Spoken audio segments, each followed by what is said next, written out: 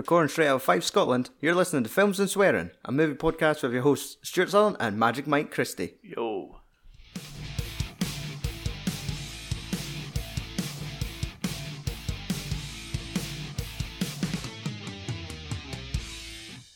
Welcome to episode 207 of the Films and Swearing movie podcast.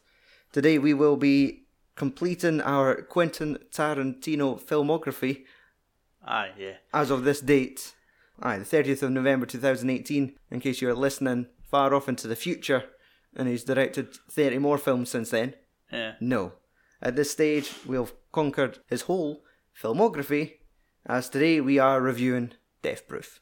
I genuinely thought you were saying that. I'll rephrase that. I thought you got mixed up, because I thought you were going to start with, we are completing our Nevermind November. Oh, season. yes, no. That is definitely completed. Mm. That is it for another November. Yeah. But yeah, so. The 4 weeks went by pretty quick.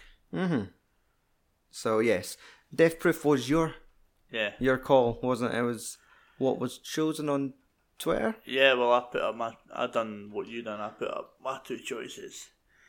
And, yeah, just let fate be. We've got this and Royal Tenenbaums. Yes, aye. So, are you looking forward to Aquaman at all? I only watched the Comic Con trailer, and it never done anything for me. So, I mean, I might go and see it. Yeah. Because, I mean, I wasn't really a fan of Justice League, but the only redeeming quality was Jason Momoa as Aquaman. Yeah. Well, that's it.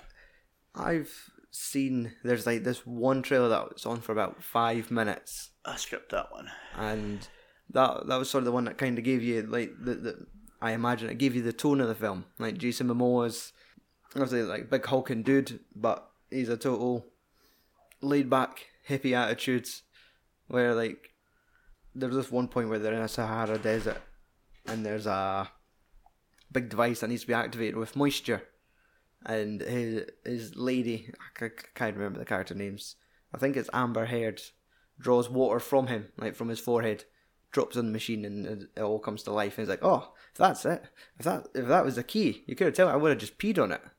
Like, it's just all wee cheesy throwaway lines that he was coming up with. But then it led you into this giant action sequence where they're running along rooftops and they're being chased by fucking big mech suits, firing laser beams at them with like the Black Manta, like that character with like the big eyes and the black suit.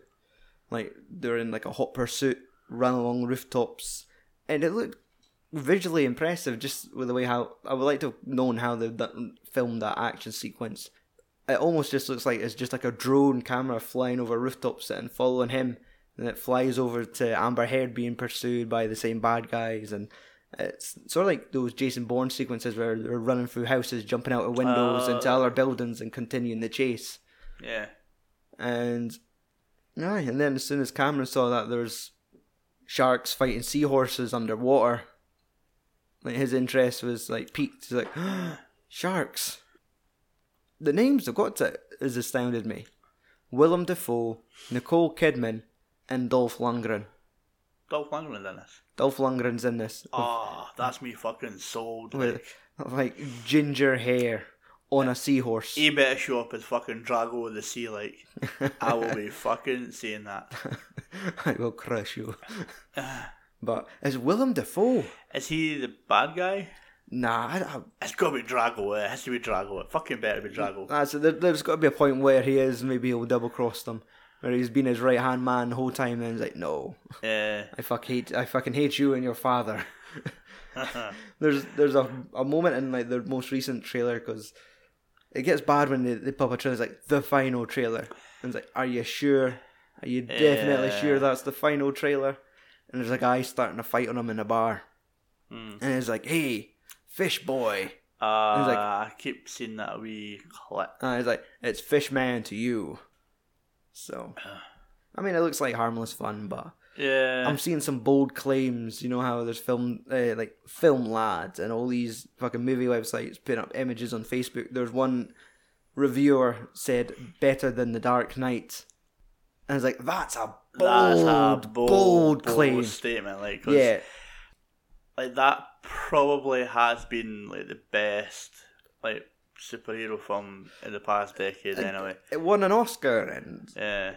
the only way I could see if they're even going to attempt this now, I could just see Jason Momoa and Dolph Lundgren pinning doing Willem Dafoe. It's for the Oscar. Just think about it, and putting a pillow over his face. Like, shh, box office gold.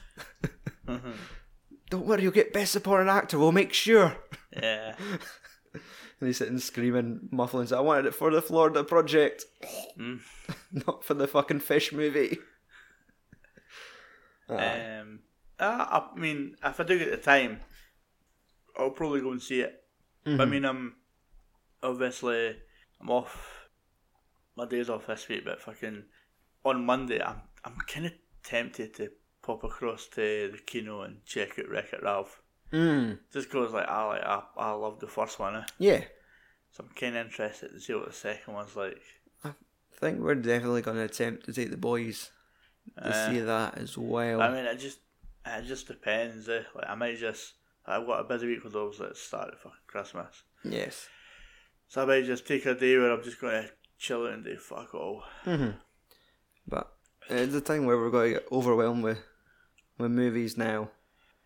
Yeah, let's go. Okay. Written and directed by Quentin Tarantino.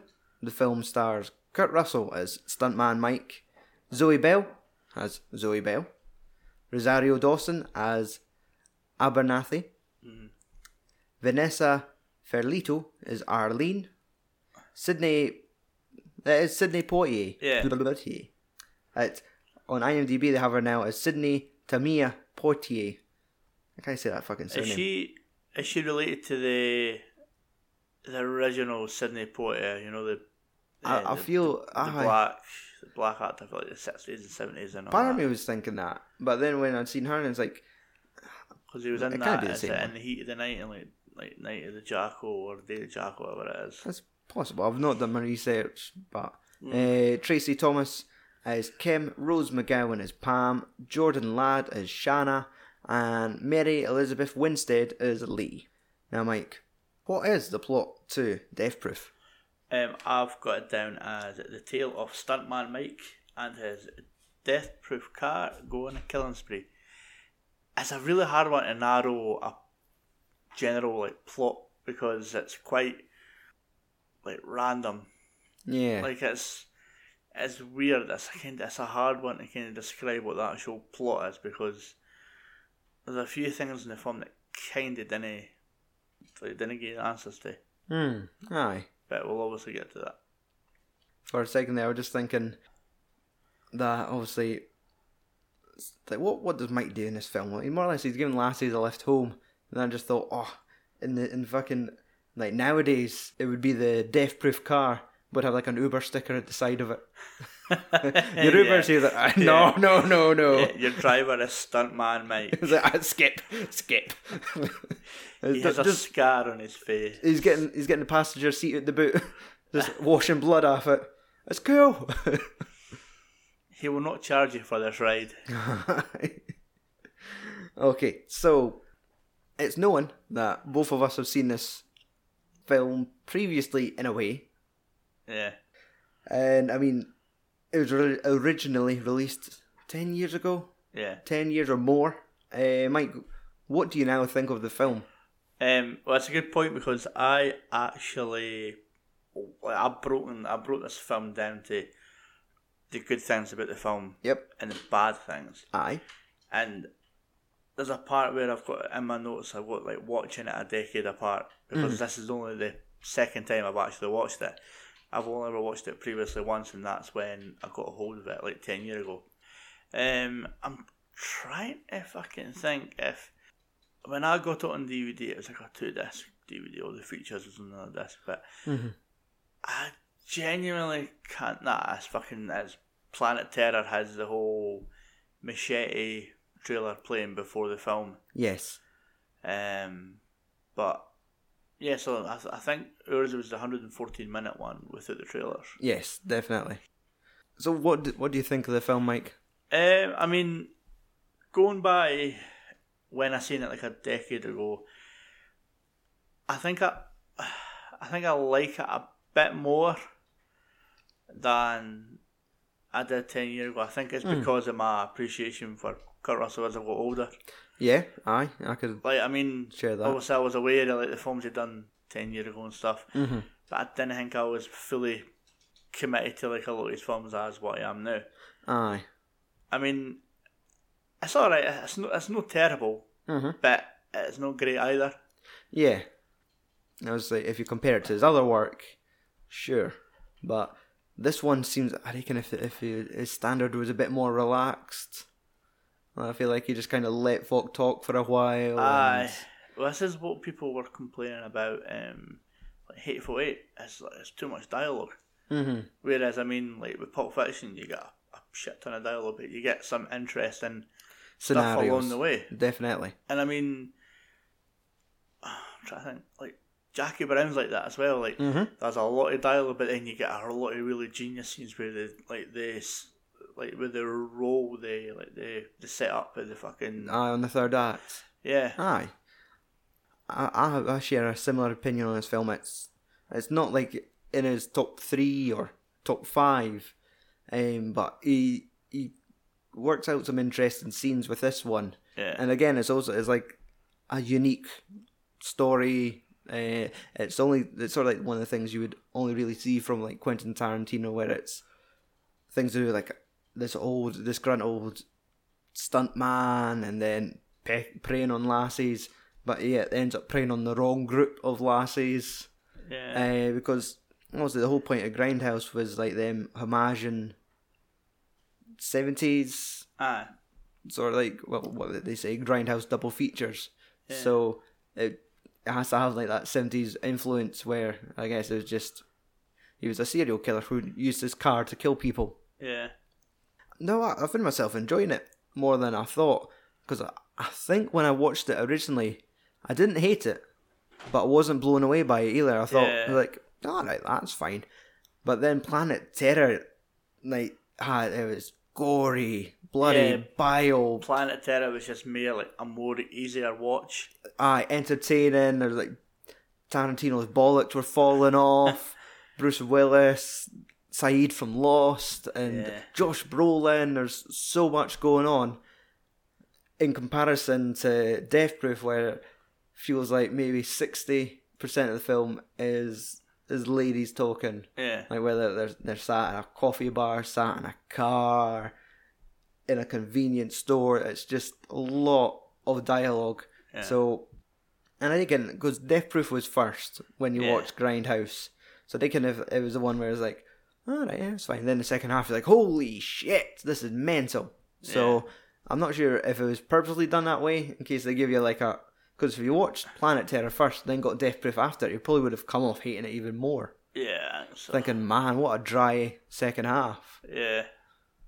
But when you watch them separately, without any links to Planet Terror, it's not a terrible film. Nah.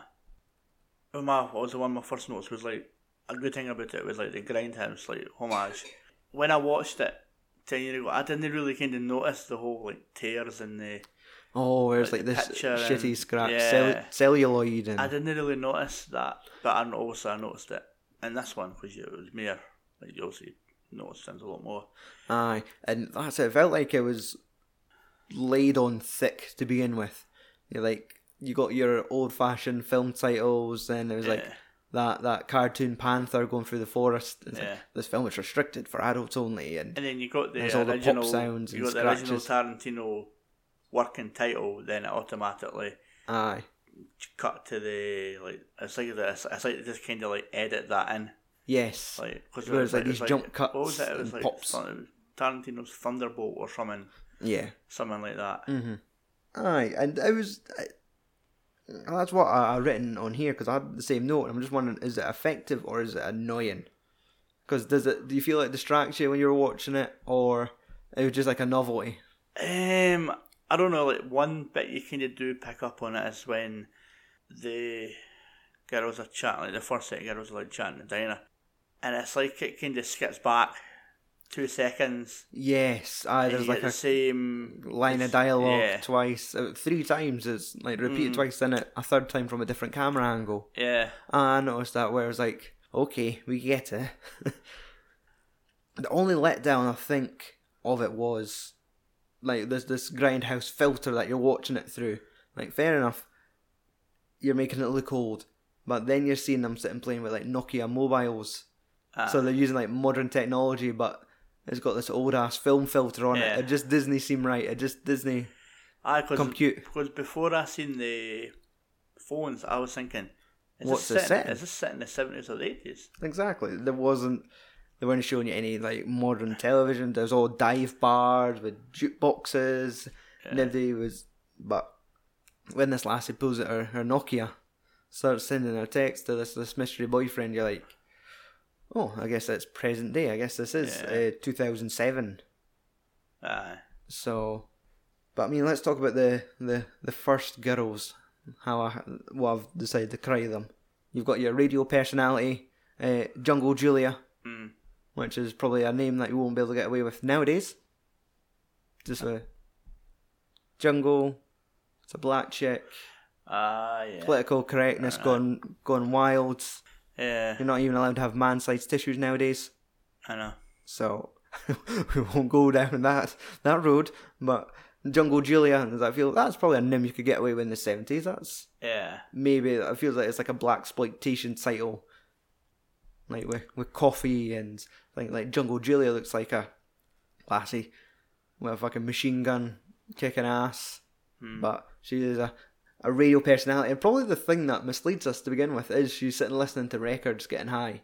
Like, just the fact that she's using vinyl records is thinking, this maybe is an older film. But no, it's just she just uses old style music. Yeah. So really, out of the first girls, the only people you really need to care about is Jungle Julia and Butterfly. Yeah. Butterfly's character, you know, there's always like a Tarantino sort of trait. This film, the way, like, where does the fucking camera spend half its time in this film? I feel like it spends half this film hanging around girls' waists. Like, the opening credits is a lassie running up to the toilet, and the camera's just panned on her crotch, and she's running, fucking holding on for dear life. And then when they're at the bar, it's just watching her ass swaying back and forwards. It's also hanging around lassie's feet quite a lot. Kind of like, I think people say that Tarantino has a bit of a foot fetish, and he really the proof is in the pudding in this one. It just shows you like those long shots, like Rosario Dawson's bare feet. I mean, obviously that could be him paying tribute to fucking Pulp Fiction, because remember that was the whole thing with Marcellus Wallace and all that, like with the foot massage thing and stuff. Aye.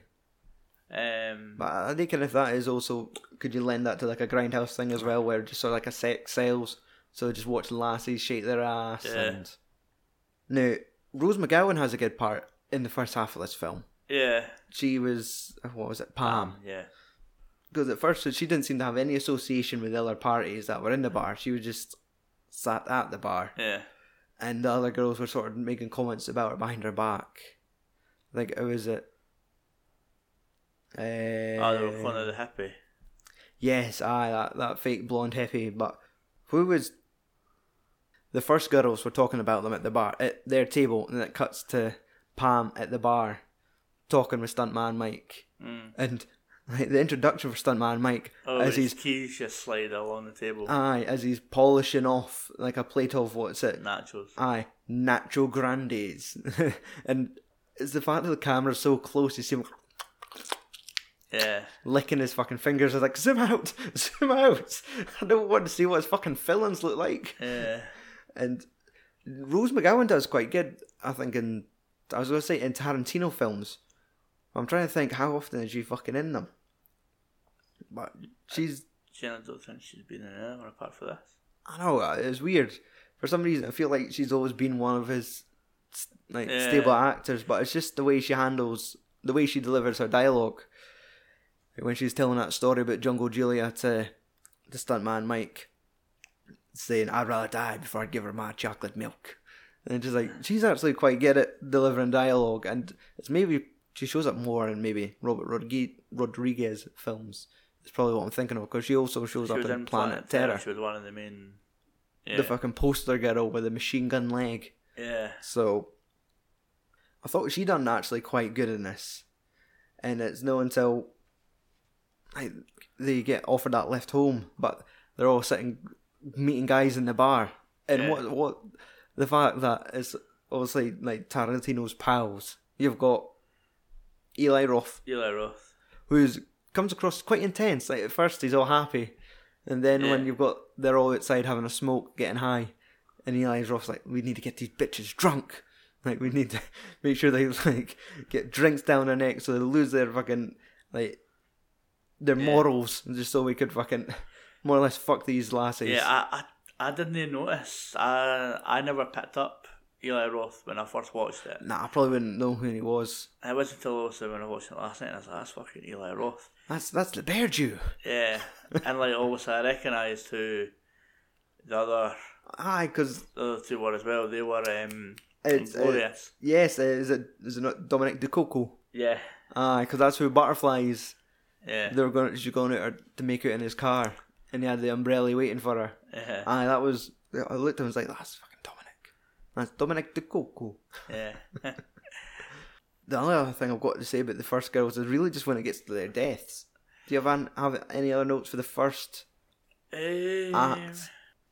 I did like the head-on collision. Like you done like the yes. Like you got the whole different. You basically got to see 4 takes, 4 deaths. Yeah. Aye. But I mean, obviously you did get. But just before that though, you got the bit where he took Pam him and he showed her why the car's called death-proof. Yes. And I mean, like, surely it would have been a bit worrying. There's like a big fucking plastic glass screen in between fucking the 2 seats.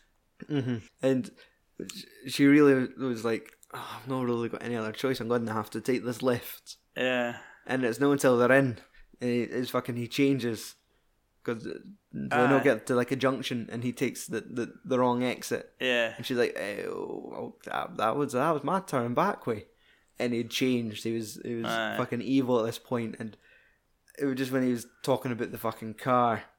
Kurt Russell gets some great lines in this. Yeah. But I think it's just, again, another guy that works really well with Quentin Tarantino's dialogue, where he's talking about this car's death-proof, but it's only death-proof from my side. Yeah. And then he just fucking just slam the brakes, and she batters off the front of the car, the dashboard. And you see the blood splatter everywhere. I had Cameron, like my 5-year-old, in the room when it was building up to that scene. I was like, Cameron, look away for the telly, because that was when he was like, no feeling well. I was like, just lie on the bed, don't look at the TV. And you just heard like the car revving up, and he's turning over, looking like, what's going on? I was like, look away, son, look away. Rose McGowan's about to get her puss smashed in. Look away. Aye, doesn't it half? Yeah, and it's like the black blood, where she's like, oh, I'm sorry, mister. I get the joke. You just drop me off here. It's cool. Yeah. I was like, it's not happening. Aye, it's when he stalks like the first girls and kind of goes past them, turns around and goes, and it is that shot of the 2 cars colliding is amazing. Yeah. The way it's filmed, because it's like this good aerial shot. And it just looks like the fucking death-proof car just jumps right on into their car. And it is that Ford shot. Takes, yeah. Like, I was sitting typing notes for this podcast and watching it at the same time. So I like a wee, like, oh, what's going to happen? What's going to happen? And the choice of music that's playing in the car, where it's I can't remember any lead songs, but it had the lyrics like, hold me tight, and it's like, they better fucking hold tight, they're going to get hit with another car, they know. And Julia's always sitting with her foot hanging out. Kind of knew that. And they're like, oh, she's going to lose that foot, she's going to lose the foot, something horrible going to happen to the foot. And then like the fucking leg goes off and you're like, oh, you fucker. I still think the worst one was fucking... Oh, Butterfly. Yeah. Getting her face melted. Yeah. Yeah. I was that engrossed watching it, and I'm pretty sure Cameron was watching it too. Like, that was the moment you should have looked away from the telly, son. But by the time I'd seen like the fucking driver was kind of got off light. She looked like she kind of got it to the chest. Yeah. Like the steering wheel crushed into her chest, but butterfly face melt. Fucking Jungle Juliet lost a leg. Her other pal got ejector seat. Fucking bye, cheerio. And it was just the way Cameron was lying. He's like, he's watching that fucking film. It was too late. Fucking literally, Butterfly's face just got. Going to see him like reenacting it with 2 cars next. Aye, Lightning McQueen's just ripping the face off fucking Dr. Alan Grant. Aye. And really, the great in between scene, it is, you could say it's like a film of 2 parts. Yeah. And that was our first part, because it's not like this is like half an hour. This is not like the remake of Friday the 13th. It's not where it's like, oh, this is our cast. Then they get killed off in 15 minutes. Like, oh. Yeah. Then the real film starts. This one, you got a good, what felt like 45 minutes with these girls. So you got to find out like the whole dare about the lap dance. Yeah. Stuntman Mike having that conversation, reciting the poem, and doing that cracking John Wayne impression. Yeah. And it's like, man, he is one of the coolest cunts alive. And he's like, you're no good in my book. And he pulls the book out, turns it to the page, and like, you go under the category of chicken shits. And the last thing, of course, that eggs are on to give him the lap dance. Yeah. But it was... And the fact that he does like a virgin pina colada. Yes. But he called it pina colada. Aye. And it was it's like all those wee traits I like where Tarantino puts into a film where they'll have like a choice of drink, and they always mention his favourite brand of cigarettes. Or Red Apples. Yes. Or not his favourite, his own brand. Like and his the fictional Big brand. Kahuna burger. Yes, they reference that as well, I remember. Aye, it's all within his wee universe of films, isn't it? Because that's weird, because you get that with fucking, like, even though it's not a Tarantino directed film, but you get that in From Dusk Till Dawn, when Clooney comes back to the motel, he's got Big Kahuna burgers and they're smoking red apples and stuff. Yeah. And you get the whole Tarantino like trunk trait. You didn't get that in this film though. Yeah, I don't think they were ever in it. Trunk, right enough. Because you always get that trait where it's the trunk opens and it's a camera like them like inside the trunk filming out the way. Exactly, like someone's POV if they're in the trunk. Are you talking about the hospital? Yeah, aye. Yeah. Like that nice sort of segue and familiar face showing up. Yeah, Michael Parks. He's in my good part of the film. Is it both him and his son? Yeah. Is it James Park? Yes. Yes. Because that's it. Obviously, James Park went on to kind of not take his place, but he was in the Hateful Eight, wasn't he? Aye, he was OB. Yes. Because you kind of... I noticed the similarities when you've seen them, but it's the fact that both of them stand their hands on hips, the big fucking cowboy hat. And I love the fact that... Because is it Tim McGraw? Errol McGraw. Errol's the one that's... Like, Michael Park's character's name. Errol McGraw. Errol. And the fact, he knows exactly what Mike's up to. The thing is, it's like the whole thing, it's like, it's not what you can prove. No, it's not what you know, it's what you can prove. Aye. And is it, am I going to put the hours into solving this case, or am I going to put it into NASCAR? So I know what I'm going to be doing. But I love that fucking line of dialogue he has, where, like, it's his big evil plan just to shoot his goo. And just that line of shooting his goo. Like, I also like the way that he references his son as son number 1. Now, as well, do you not remember them showing up in Kill Bill? I think you got it in Kill Bill Volume 2 where you got an extended bit when they went to the Whitechapel Massacre. Yes. And it was obviously Errol McGraw and it was his son. Mm-hmm. And you also had that wee tie-in with Planet Terror where it was the Dr. Block. Yeah. Is obviously... honestly, I never picked up because obviously when I first watched it, I didn't watch Planet Terror yet. Aye. And I think that whole thing just went over my head. Aye. And that's it. I did own Planet Terror. I remember buying that on DVD. Yeah, I used to have it on DVD as well. and did watch it a few times. And I always remember the great scenes with her, and she always had like 3 needles, and it would be different sort of like stages. paralysis. Exactly, and you had, I reckon if she was doing it, no, Josh Brolin was using the syringes on her, and her hands were limp, and she was trying to open a car door, and there's all those gruesome shots that she like broke her wrist or something. Yeah.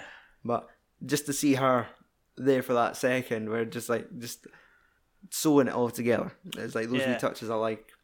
I think I would have enjoyed it a bit more if there was a wee bit of Josh Brolin there.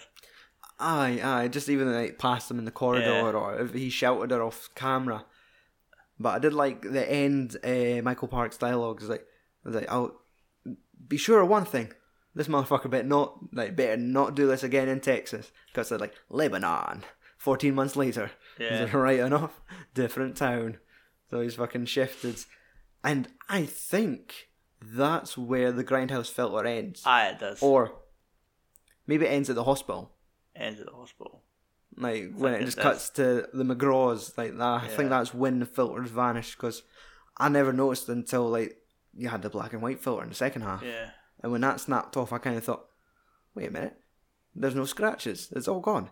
And I never, like, just genuinely never noticed when that had changed back. Yeah. But it would make so much sense, just the fact that it cuts to the hospital and your Grindhouse filter is vanished.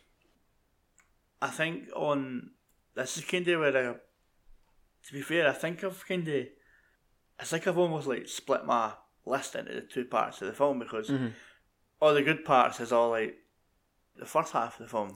Yeah. And everything that I kind of didn't like is in like the second half of the film. Right, aye.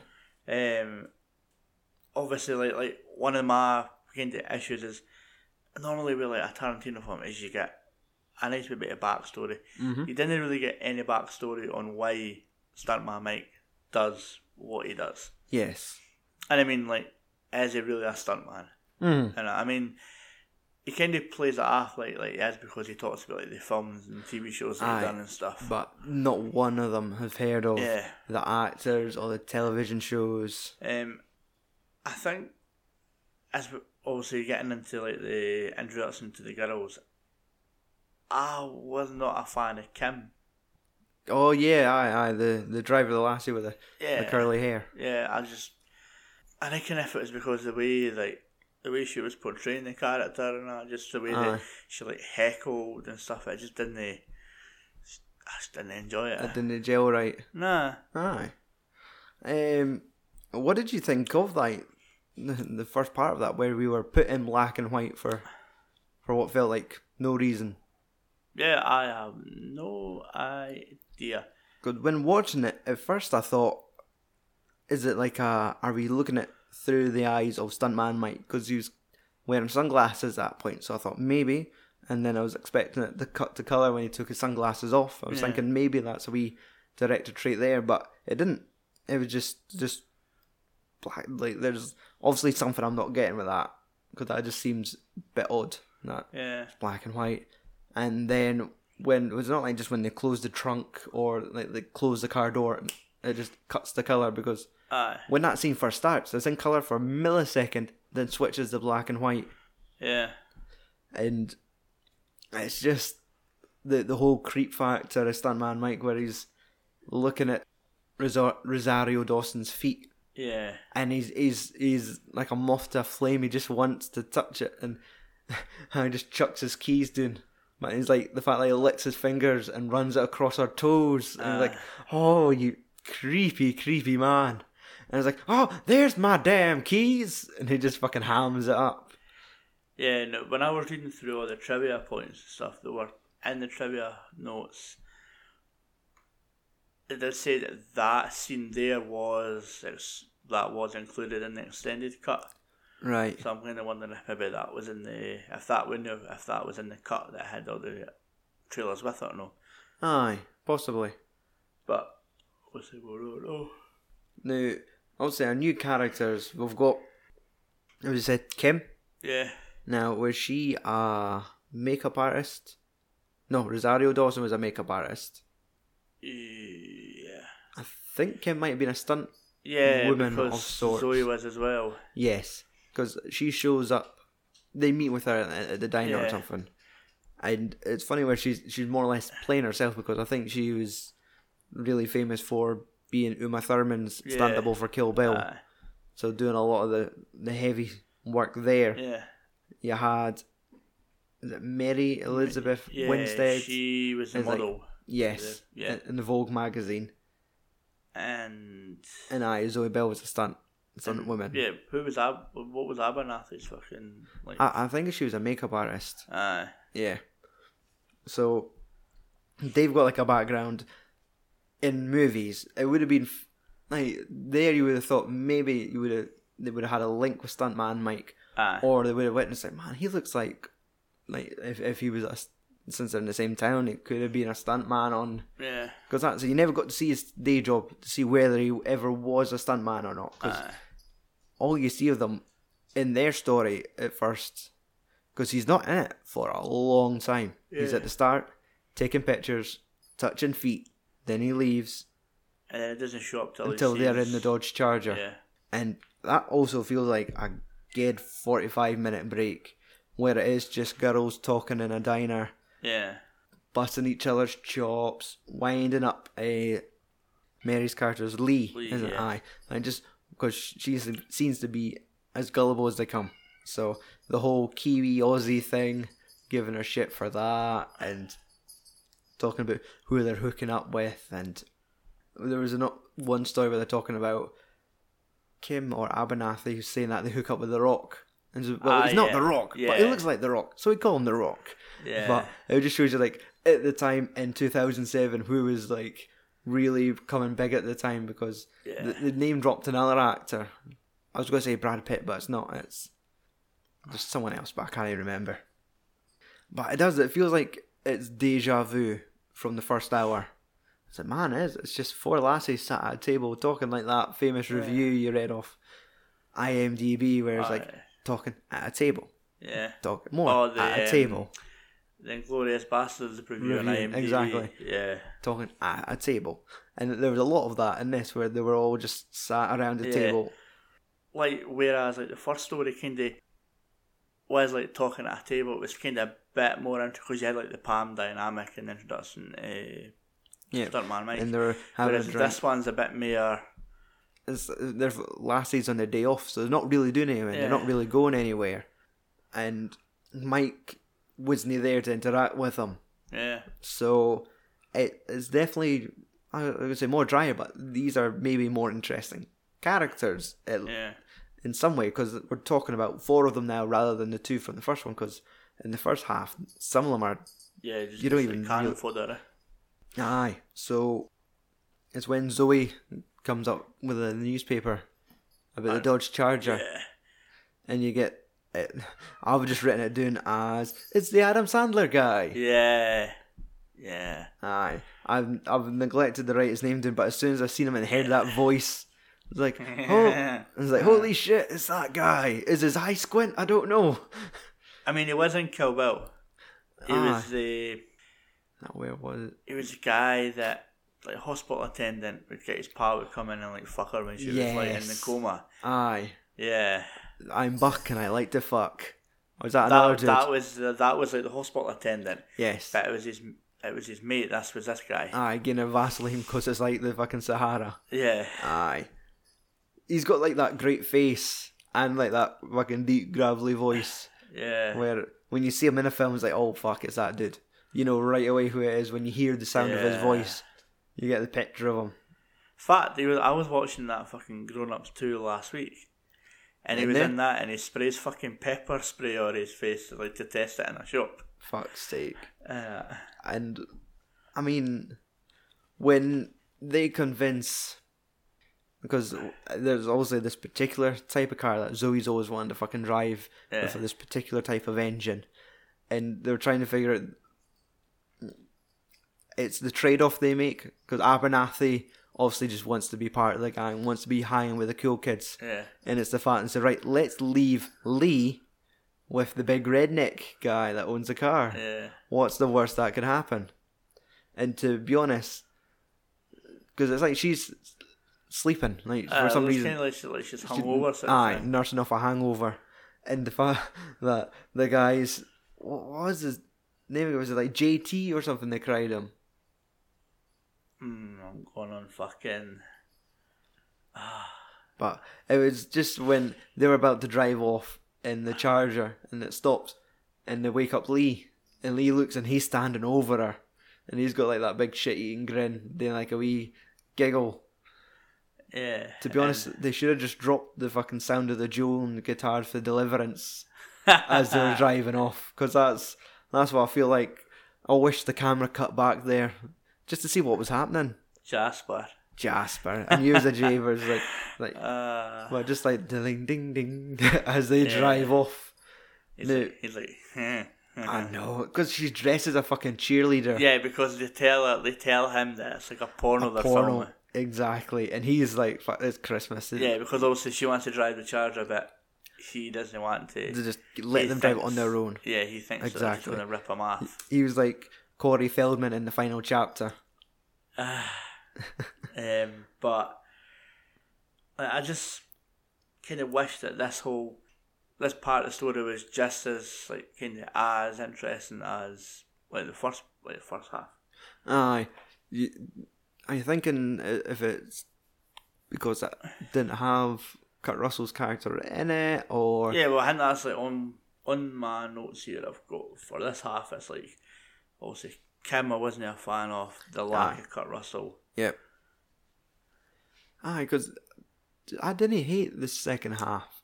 Yeah. As much as I do hate the first, but it does feel like it plays out for longer, and it does. It doesn't really go anywhere until they get to the Dodge Charger. Yeah. And they start talking about the ship's mass, which it's like one of those things that, of course, is a Tarantino thing. That is it something that he's just made up for the film? Is it just something from childhood? Is it something that stunt folk do? And they were just thinking, when they fucking explained the rules of the ship's mass to, I think it was Abernathy. Yeah. And you're just thinking, what the fuck are they on about? And then when they're all taking their belts off and sitting on the bonnet of the car, and you're just thinking, oh, this is nuts. Oh, fuck. And you can right away when Zoe's straddled on the front of the car, it's like, Stuntman Mike's going to show up. And then that's where it kind of takes off. Your fucking, the fear and anticipation. Yeah. I think it's like, as well, it's again like the plot points. Like, how did he know that they were going to be on that road? You know, unless he did follow them, but obviously you never got that. Like, nah. I think if you got like scenes where you seen him like in the background, just the black car at least, and just to see that he was slowly following them along the way. Mm-hmm. Like maybe it would have made a bit more sense, but that's that whole bit where he just happened to see them driving, like, didn't really make sense. Because was that not part of his confession towards the end when they're sitting batting the shit out of him? So how do you know? He's like, I've been following you. When he was greeting like a dog. I might be just making it up, but I think that probably could have been the time where he told him, just saying that I've been stalking you. But it's at least, because it's surprising that they all live in this one. Because I imagine maybe a similar impact, but he was toying with them a lot more. Yeah. And of course, he must have thought, quid's in. Like, obviously, when he's into some twisted shit, the fact that one of the lassies is hanging off the bonnet of the car, playing this fucked up. Surely it's just easy. Aye, and it's like, oh, this is Christmas. And just fucking starts battering the car. And that's it. When all this was going on, I was like, man, I feel sorry for Adam Sandler guy. Like, when he gets that Dodge Charger back, it's going to be absolutely fucked. Like, Lee's going to have to be his wife.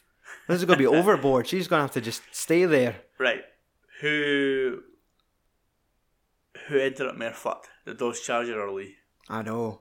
That's it. Like, by the time they take back. Well, in worse condition. Aye. I reckon if... that would got Lee's head in the fucking bedroom with a trophy. I just play that Deliverance music again. Exactly. Oh, thing is, like, see, when I was obviously, because I hadn't seen it since like a decade ago. At first, I kind of thought that they were going to be buying the Dodge Charger off Stuntman Mike, and that's how they got introduced. Yes, it connects the dots. That that would be a total plausible way to do it as well. That does, like, it's edge of the seat stuff, just to see that holy shit, because Zoe gets flung about so often, you think, oh, the thing is, like, the amount of times the car spins out, why is Zoe not just fucking... When the car stopped, hop off it. Yeah. I think it's just, like, maybe one of those things, I like to rely on the excuse, it's supposed to be a Grindhouse film, where you're probably not supposed to really put logic into it, because Margaret came through for the last half hour, and I think she made some of those comments thinking, we'll get off the bonnet now. Okay, you just stop, get off the bonnet. Yeah. And she was still there, and I was just thinking, and I'm trying to, like, be logical, well, maybe just the adrenaline, and she's not thinking about what she's doing. It's like, it's a film, let's not think about it too hard here.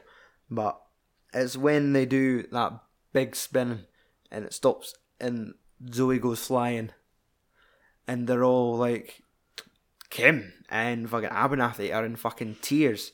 They're terrified. They've still got adrenaline going through them. And Zoe's like, I'm fine. Like, a fucking Doug jumping at the bushes, going, hiya. And it's just when they realise, right, let's batter the fuck out of Stuntman Mike. And it's just that when you say it, he stops the car and it's like, well, ladies, that was fun. It's like, I'm not a serial killer, but fuck, this was... And then it's like, pow. And she gets that shot off and fucking like that, eh? And it's a fucking terrific shot, because it looks as if you see a chunk of his arm come off. And the fucking scream's like, wow! And he's like a woman, like a big greeting girl in his car. And you said at the start where it was, they just complete changes from like guy drinking pina coladas at the bar, talking about all his fucking glory days as a stuntman, to this crying, whimpering Doug that was too scared to put whiskey on his wounds. It is, it's when, like, because it's a cat and mouse, and it's then when the mouse becomes the cat, and the girls are picking up fucking pipes hanging off the side of the car, and they're sitting beating the shit out of him because he thinks he's driving off, and he's in the clear. And you notice, like, after a couple of minutes, where he's looking, there's nobody there, and he gets his confidence back up and just starts kind of laughing it off, like, oh, the troubles I get into, like this is just gonna be another one of these wild stories that I've managed to get away with. And then they fucking charge him, start smacking him with a pipe, and he's fucking screaming. I quite enjoyed that part, because it just, the dynamics changed, and they were just ready to fucking batter the shit out of him. And which they do. Did you not feel that when they actually got him out of the car and they just absolutely went to town on him, did it not feel like you were watching like a Street Fighter / Mortal Kombat like boss battle at the end? Just a combo being unleashed. Yeah. And it's all those shots where the camera freezes, like the freeze frame, and it's his mangled pus spinning around, all blurry, and it feels like it was on for like 10 hits too many, but it was still just like whoosh, whoosh, and he was always just did not have a chance. It's just fucking spinning around in circles, and then a fucking roundhouse kick. I know, and then it cuts to like the credits, and then halfway through the credits it cuts back, and which one is it? Is it Zoe or Abernathy? And she just fucking drops the heel in the face, and you're like, oh, not getting back up. That's again like one of my things I put on like on the bad half of the film, is like the abrupt ending. Like for me, making this film a bit more better would have been like somehow, just for some fucking obscure reason, Errol McGraw is in Lebanon for something, and he just happens to catch up with fucking Mike. Aye. And I think that would have made it just a wee bit better. Aye. I'm just imagining them driving the Dodge Charger back to Jasper's farm, but they've got Stuntman Mike on the bonnet of the car, just with the belts tied around his wrist. Aye. And they've just got a shot of just fucking Lee coming in to shot wiping her mouth, going, it's about time! Getting all the Jasper out of her mouth. But, it does, it just kind of has like, finished, and it's like, oh, okay.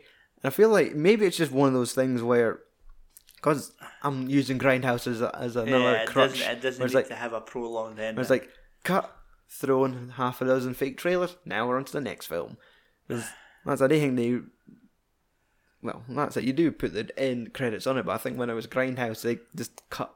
Right to the trailers for like... Exactly, when it come to the end, and then it just started the next reel. But Yeah. what about all the wee cameos? Because I think we've covered it. Obviously, we had Eli Roth, Adam Sandler guy, the Parks, and of course Quentin Tarantino is the creepy bar owner. Warren. Aye, and like when it's like bring all the shots to the table, and said, "No, that's the rule. Drink the shot, then ask what it is later." And he's sitting there. What's it cried? It's like chartreuse, a drink so fine they named the color after it. It's like what? And he looks Sleazy, like he's got like a little that comb over. slick back hair, and yeah, he does look like a sleazy bartender. Yeah. But I did like his wee cameo, because Hanging's like he always has a cameo. yes, Trying to remember, did he have a cameo in The Hateful Eight?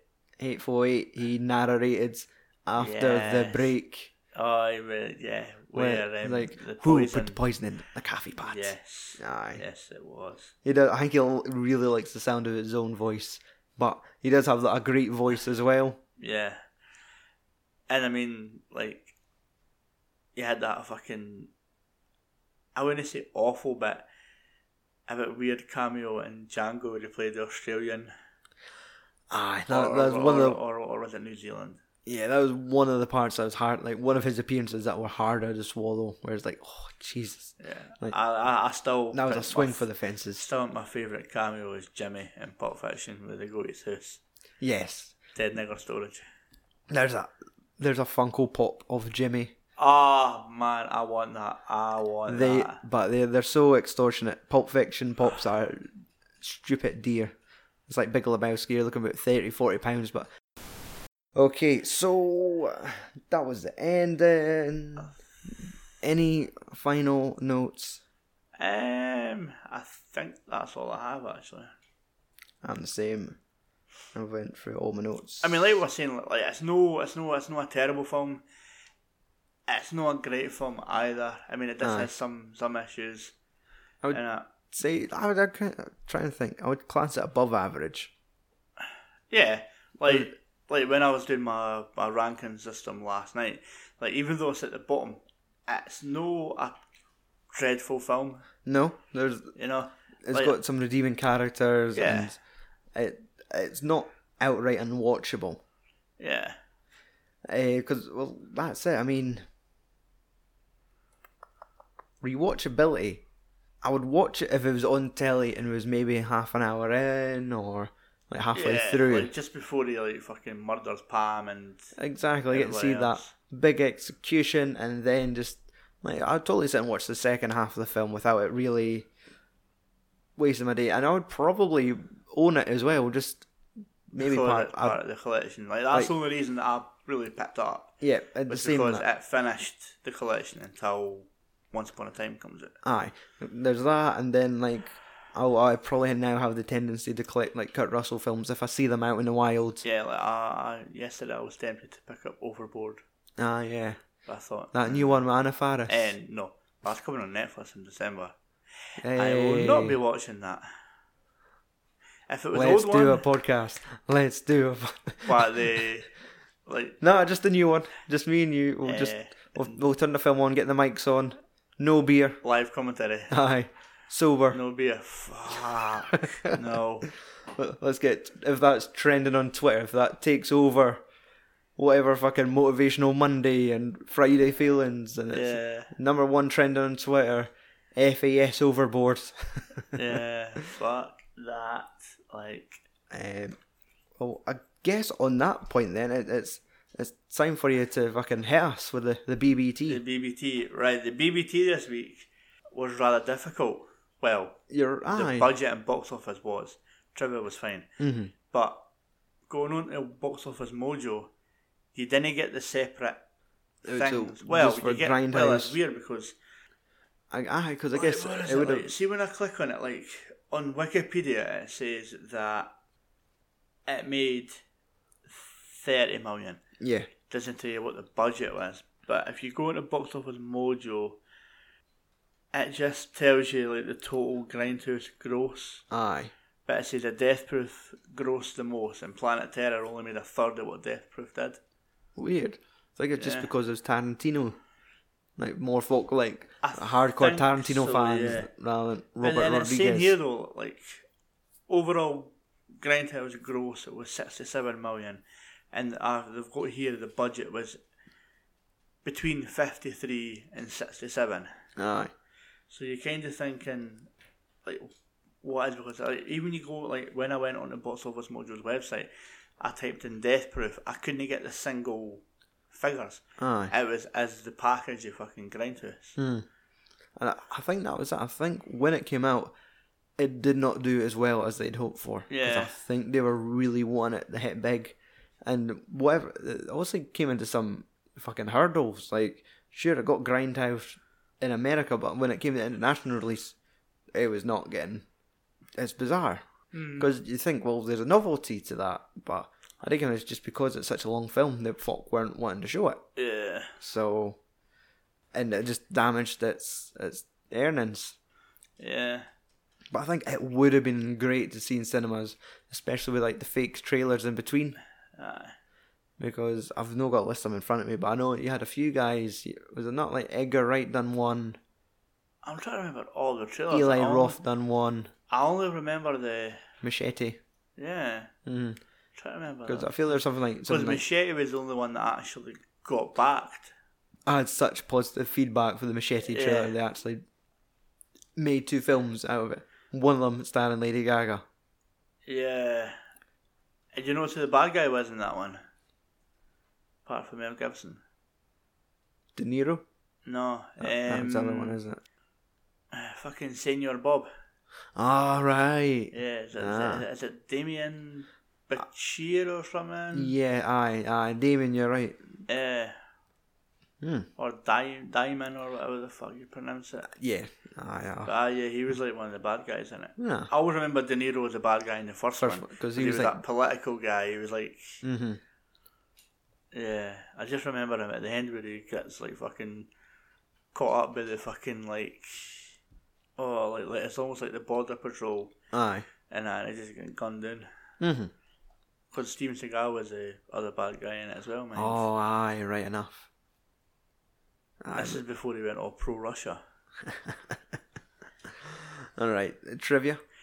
So the first one was Zoe Bell done all her own stunts. Doesn't surprise No there. surprise. Because she was obviously Uma Thurman's stunt double.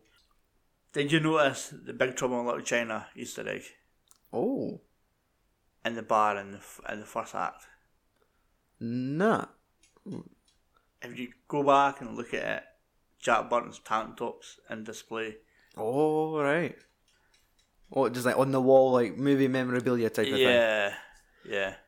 I'm surprised that you never noticed that. Aye, because part of me was like looking out for some sort of reference like that, and to be honest, I was imagining if there was some maybe like something like Pork Chop Express, something throwaway like that, like a vehicle parked at sides. But aye, fuck, I'm gonna have to Google it because that's it. Someone will freeze framed and done screenshots of that, so it'll be interesting.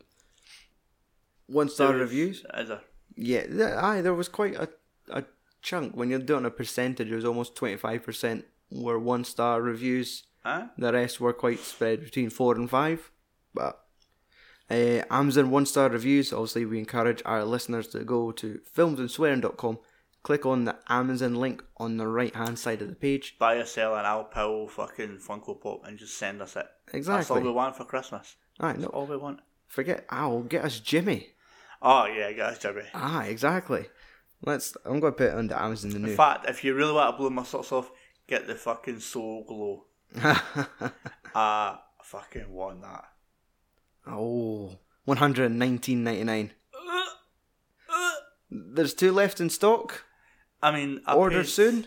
I mean, I paid £100 for a cookbook about a decade ago, but I don't paid it. Mum and Dad did. You know, but Wait. still. $124.95 for Vincent Vega. Oh, For a wee plastic man. like it's not even fucking signed. That's about as bad as like. Exactly. It's about as bad as the shit you see in Hogan's Beat Shop. It's like signed figures of like him, like his Thunder Lips for Rocky 3, signed and he's wanting like $250. It's like, I seen your fucking pay for that. Was it Bubba the Love Sponge? Aye. You didn't need any fucking money from me, son. Exactly. So, I don't think we're going to get a Bubba the Love Sponge pop. But, or just Hogan popping his wife. Right, so 1-star reviews. I have 3 bullet points. The reviews are as follows. Absolute bollocks. That's our first one. Tarantino knows exactly how to make a shit film and nothing else. Oh, man. And our last one. Tarantino has been a lot of things, but never boring. Until now. 14-year-old boys may, however, find parts of this film exciting. In brackets, that's not a compliment. So, Mike, what part of the film do you think that 14-year-old boys might enjoy? I mean, like, the head-on collision, maybe, if you were into that. I mean, like... I was thinking like the lap dance. I mean, I was highly jealous of Kurt Russell at that point. So, like, sex and cars. But, no, like, fucking... Yeah, like, when I was 14, it was all about, like, violence and fucking shit. Just... fuck 1-star reviews. I don't think I've ever, like, heard a 1-star review that I agree with. Yes, that's... No matter how bad the film... In fact, actually, I agree with every 1-star review that come with 50 Shades. Ah, yes. Yeah. No. Funny that the third one is now on Now TV. I will not be watching it. Nope. Let's do a podcast. Back no to beer. back. No beer. Double fucking barrel. Aye. Fucking that and fucking thing me. Michelle comes in, there's just a typewriter, all work and no play makes Mike a sad boy. Fuck that. No. It's just a scene at The Shining, just me and you. Our fucking hair's off on our faces. It's just like Jack Nicholson. You tell him, pal. Jack Nicholson staring out the window. And instead of a grass maze, it's a fucking Blu-ray 50 Shades Freed.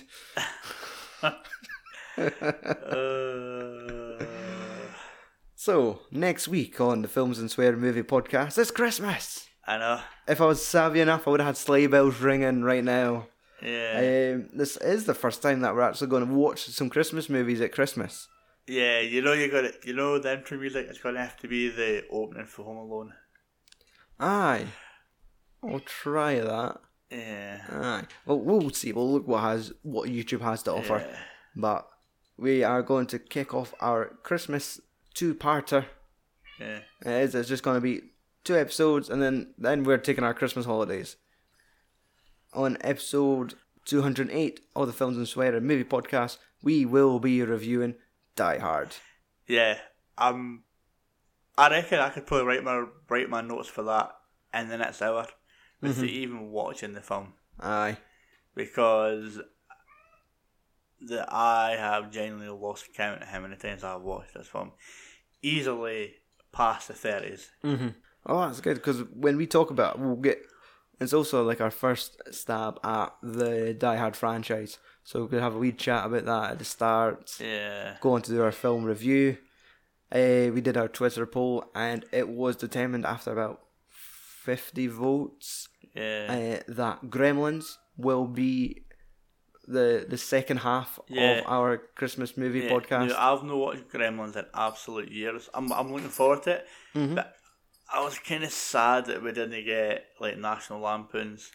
I know, because I do like a wee bit of fucking Christmas Vacation. Aye, and Gremlins ran away with the poll. It really did fucking win by a mile. But towards the second half of that week, you did see both Christmas Vacation and Home Alone 2 Lost in New York properly start to gain some votes, but it was not enough to... Clearly some folk fucking love Gremlins. Yeah. So... And I mean, we can always probably chat about like other kind of Christmas films that we obviously like watching. Yeah, that's it. Like we can even include like ones that we've started to... It's now part of the tradition. Yeah, I mean, like, even though I've already watched it this year, I'll probably watch the night before again. Mm-hmm. Did you get a chance to see that Better Watch Out yet? No, not that. It's on the list. Yeah, it's on Now TV, yeah. Exactly. So, next week, Die Hard. Christmas season. Films and Swearing. Follow us on Twitter, Facebook, Instagram, Patreon. Use the handle, username at FAS Podcast to keep up to date with what we're doing. And other than that, ladies and gentlemen, fuck off and tune in next week. Yep.